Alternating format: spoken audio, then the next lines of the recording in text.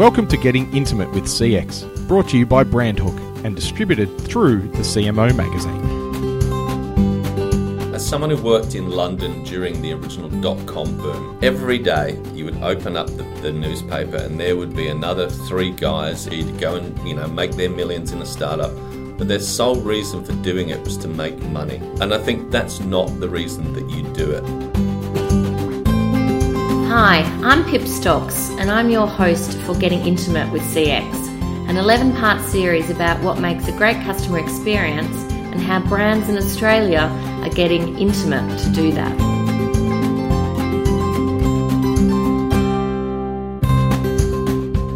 So my guest for this episode is Stan Johnson, who's the Creative Director at MYOB and has been for the last 3 years.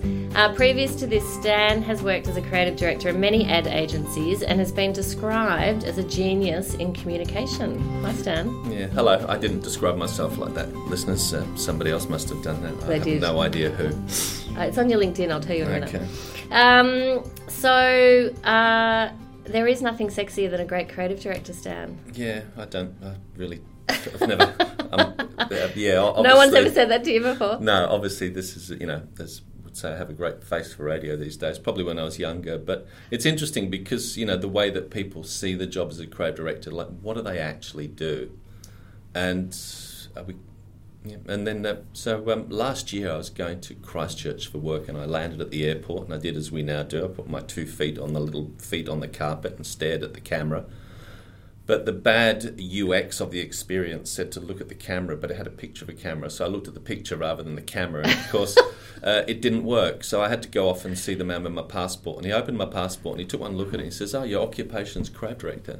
What do you do?" And no one had ever asked that question before. Yeah. And I was kind of, so I just said to him, "I help make ideas happen." To which, of course, he responded, "Well, I don't know what that is, but it sounds like fun," stamped and sent me on my way. But that really is, I guess, what I do. Yeah. I kind of, like most creative directors, you come out of the creative department where you're about your ideas, but then as you kind of take on the role, you're about spotting ideas that other people can't see, seeing good ideas and helping to make them great, and then convincing people to kind of actually make them. Yeah. Anyone can have an idea, they're free, but actually making them is where the real creativity lies. I would say that also about consumer insight work. Like, people tell you loads of stuff and there's there's loads of information that's coming out.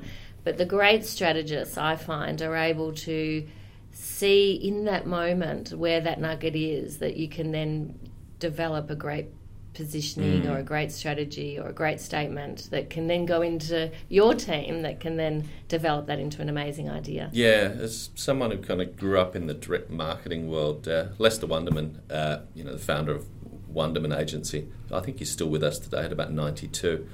But he said many, many years ago that people see data as an expense, but knowledge is an absolute bargain. And I think, it's a thing that stood with me forever because that's where a lot of the great strategy stuff comes from. You can put all that insight and all that knowledge into a bucket, but unless someone can actually find something useful to do with it, it's worthless. Yeah, I agree. And a lot of that is also, for me, anchored in intuition as well. Sometimes you look at it all and you can say that is all interesting information, but instinctively this is the place we need to play. Cool. All right. Well, job done. Okay. Tell me quickly, before we move into our same 7 questions that we've asked everybody, why did you move client-side? I'd seen, it's kind of, I don't have a definitive answer, but I think, I've worked at agencies in London and Melbourne. I was an early kind of adopter of kind of digital. I was on what they would call the information superhighway. I worked in a little kind of pioneering digital group at J. Walter Thompson. We had email before anybody else in the building, so it was quite some time ago. And we were pitching ideas to clients, but they were ahead of their time, and they always were. We pitched an idea to learn, to Ford, through a driving game, learning how to get your driver's license rather than reading the book. Was going to cost Ford $20,000, and they said, no, it's too much money and no one's going to kind of buy that internet stuff. I fast forward 20 years later, and my daughter, who recently got her license, I asked her, had she been doing her studies of her thing, and she's like, well, no, it's all on an app now, Dad. That's how you do it. All right. And so, and so always being kind of in front of everything. And so I guess I've achieved pretty much everything that I could do. I've been a European creative director. I was part of a startup of an agency. I kind of taught advertising at RMIT during a sabbatical year. I was just looking, what is the one thing I haven't done? And then this opportunity at MYOB came knocking on my door. And it was the chance to kind of embed myself in a tech business, which I thought was really interesting, because I had a friend who'd gone off and worked at Google. I knew somebody else who'd gone to Facebook, and what's MYOB may not be Google or Facebook. It sits in that same area, which is where technology drives stuff. So that's primarily the main reason. And I think also I have, we have an internal agency group here at MYOB. And I don't think anybody in Australia has ever done that really well. And so I wanted to kind of see if I could make that happen as well, bring in and attract the sort of talent that generally wouldn't come client side to build great work for the business. Yeah, brilliant. It sounds like, and having had a tour of the office, it does look very exciting. Okay, let's start. First question. When was the last time you had a great customer experience, and who was it with? Yeah, look, I'll talk about what I think is to me one of the great customer experiences of today, which is going to the Apple store. I know everybody will go, oh, Apple, Apple, Apple. But I'm not talking about Apple, the products. I'm talking about Apple, the store, and the customer experience. We would go to the Southland one because that's the closest to where we live. You go there, generally I get an appointment at 4 o'clock on a Saturday afternoon, and you walk in there and it's just a sea of people. It's just chaos everywhere. And I'm like, oh my God, why did we book it at this time? We're going to be late. We're never going to get served. It's a nightmare. And within that chaos are a group of young, and they are generally very young people, wearing their blue or orange or green branded T-shirts. And their concierge type service is better than a 5-star hotel. They are calm, they are never flustered, and nothing is too much trouble for them. The last time I was there, my Apple TV remote control had stopped working. I'd gone in and I'd bought a new remote control for $30. I'd gone home and it still didn't work. I tried to pair it with my phone, it wouldn't work, so I assumed that there was something wrong with my Apple TV. I then make an appointment and I take the Apple TV back and explain to the guys it's had a problem, and they run the numbers and they're like, look, your Apple TV is like nearly 2 years old and it only has a 1-year warranty. But because of all the trouble you've had by buying the remote control and bringing it back and stuff like that, it's the least we could do. And they gave me a new one. Oh my gosh. And so to me, that is great service. Yeah. Each time I've been there, nothing is too much trouble. And I find, as someone who can get a little bit annoyed and a little bit tense, the calmness of these young people, they're almost Zen-like. And I think it's, I wish I could bottle it. Yeah. Because there is no store that does it quite like that. There are probably two things in that. One is that idea of care, that idea of customer care, where they genuinely want you to walk away happy, and it's not pretense. You really get the feeling that they really want that for you. And also that no questions asked. When you go to a retailer these days and you try and exchange a product that you've bought and you're a loyalty member, they still ask for a receipt. And often they won't change it if you don't have a receipt. And it's like, you serious? Yeah. Yeah, well, is that what... So the next question is, in general, what do you think makes a great customer experience? I think a business that actually cares about its customers, and it's easy to say that, but so many people... As someone who worked in London during the original .com boom... Yeah, me too. Every day you would open up the newspaper and there would be another 3 guys in a chambray shirt and chinos who were leaving McKinsey's or Accenture or KPMG to go and make their millions in a startup. But their sole reason for doing it was to make money. Yeah.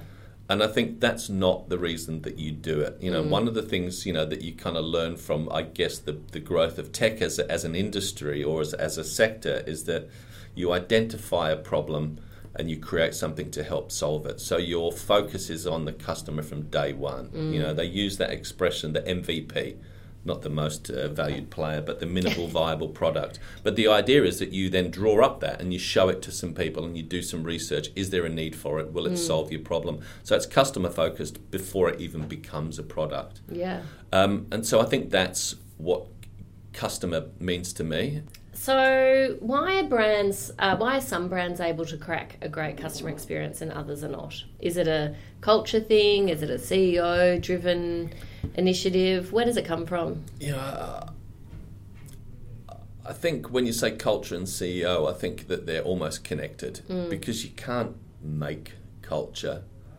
But one of the things about MYOB, which kind of was kind of weird when I first came here because I'd not experienced this before, but it's actually something that I truly love about the place. Is it's very big on the values. It has 6 values, and the number one value is clients drive our world, and that means that everything that we do is done with the client/customer in mind.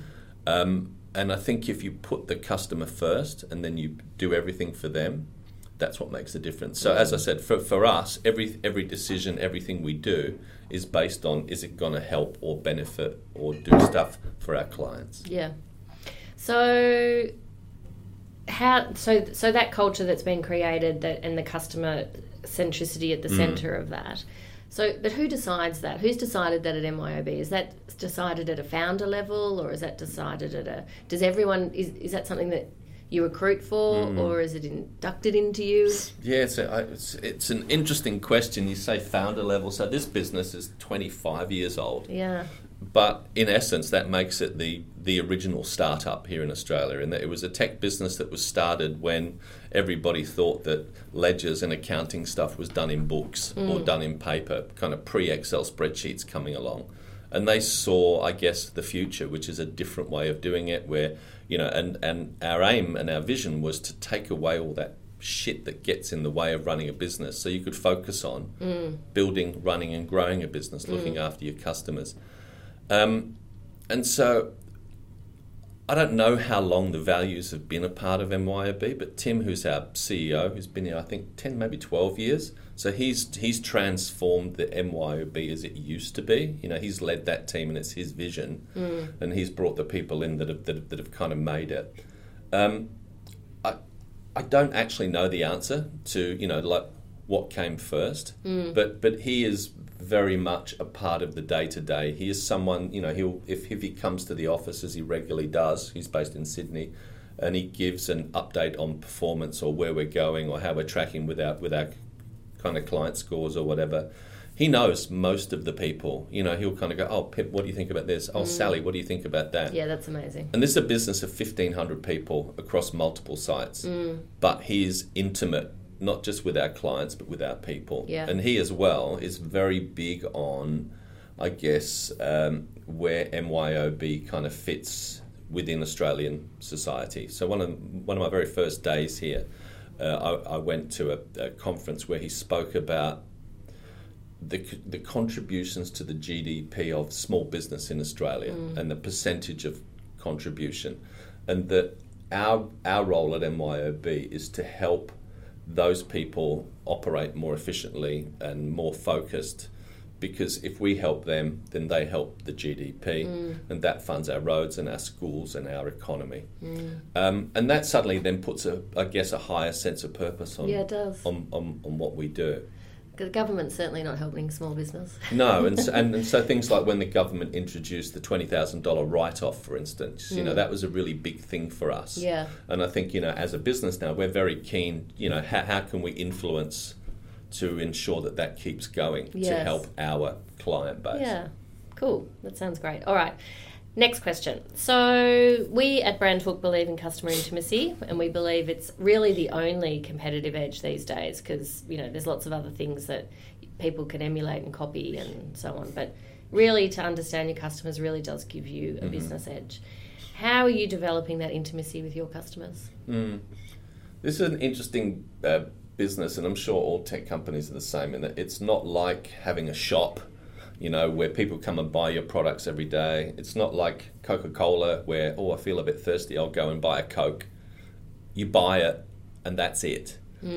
But what makes our way that we do it is everything that we do is informed by the customers or the clients. So we do, we have a sizable well, what's known as a UX research team, but I would imagine you could probably call it a CX research team, in that they spend time, we have people come here and we go out there. We spend time with accountants, bookkeepers and business people, and we see and talk to them about how they use the product, what could we do to improve it, is it actually giving them the benefits that we all think it should? Because, in years gone by, a lot of this stuff was we design it and it's going to change your life. But unless we know about your life, how can we know whether or not it's going to change it? And so that, that growth of the research team, I think, will really help to set us up for the future and help us get to know people better. So you're getting face to face. Very much so. Yeah. It's a really big part of the what we call the engineering and experience team. So it's not just about engineering; it's about the experience with the product. We have as one of our kind of core. So we have our brand experience model here, which I won't kind of go into. But one of the pillars of that is in the know. And so the more that we know about our people, the better we can make the product. And then the product also gets to know the people, so they get a better experience as well. Yeah, that sounds great. All right, what about measurement? How are you actually measuring the intimacy and the success of being intimate? Yeah, so is it people have talked about NPS and look, that's a tricky question for me, because that's not really something that I'm super intimate with. But what I do know is that we constantly, because of the fact that we constantly talk to customers, what we do is we measure NPS and kind of CSAT scores and all those type of things. But for me, I think the fact that we regularly check in with people to see how they're going, and then we evolve the product to deliver, is probably where I would go. I'm hearing a lot of clients doing that they're getting information, and then they're kind of dissecting that information internally, and then going back to the customer and saying, I think this is what we heard from you, is that correct? Kind of validating that, and then saying, well, what if we did this for you? Is that kind of huddles, like they're almost like kind of team huddles. Yeah.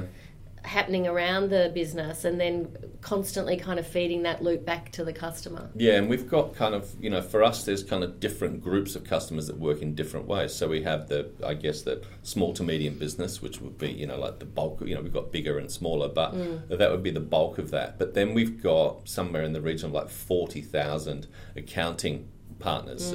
We call them partners, and a lot of so they work with our accounting software that helps to kind of run and manage their business, but at the same time they recommend and run stuff for their clients as well. So the stuff that we learn from the accountants, which is, what are your clients looking for, and how would it make it easier for you to kind of recommend it or work with them, and then the stuff that we learn from the clients themselves, and then the software over time also learns from them as well. That's the kind of like the big future for this category. Yeah, okay.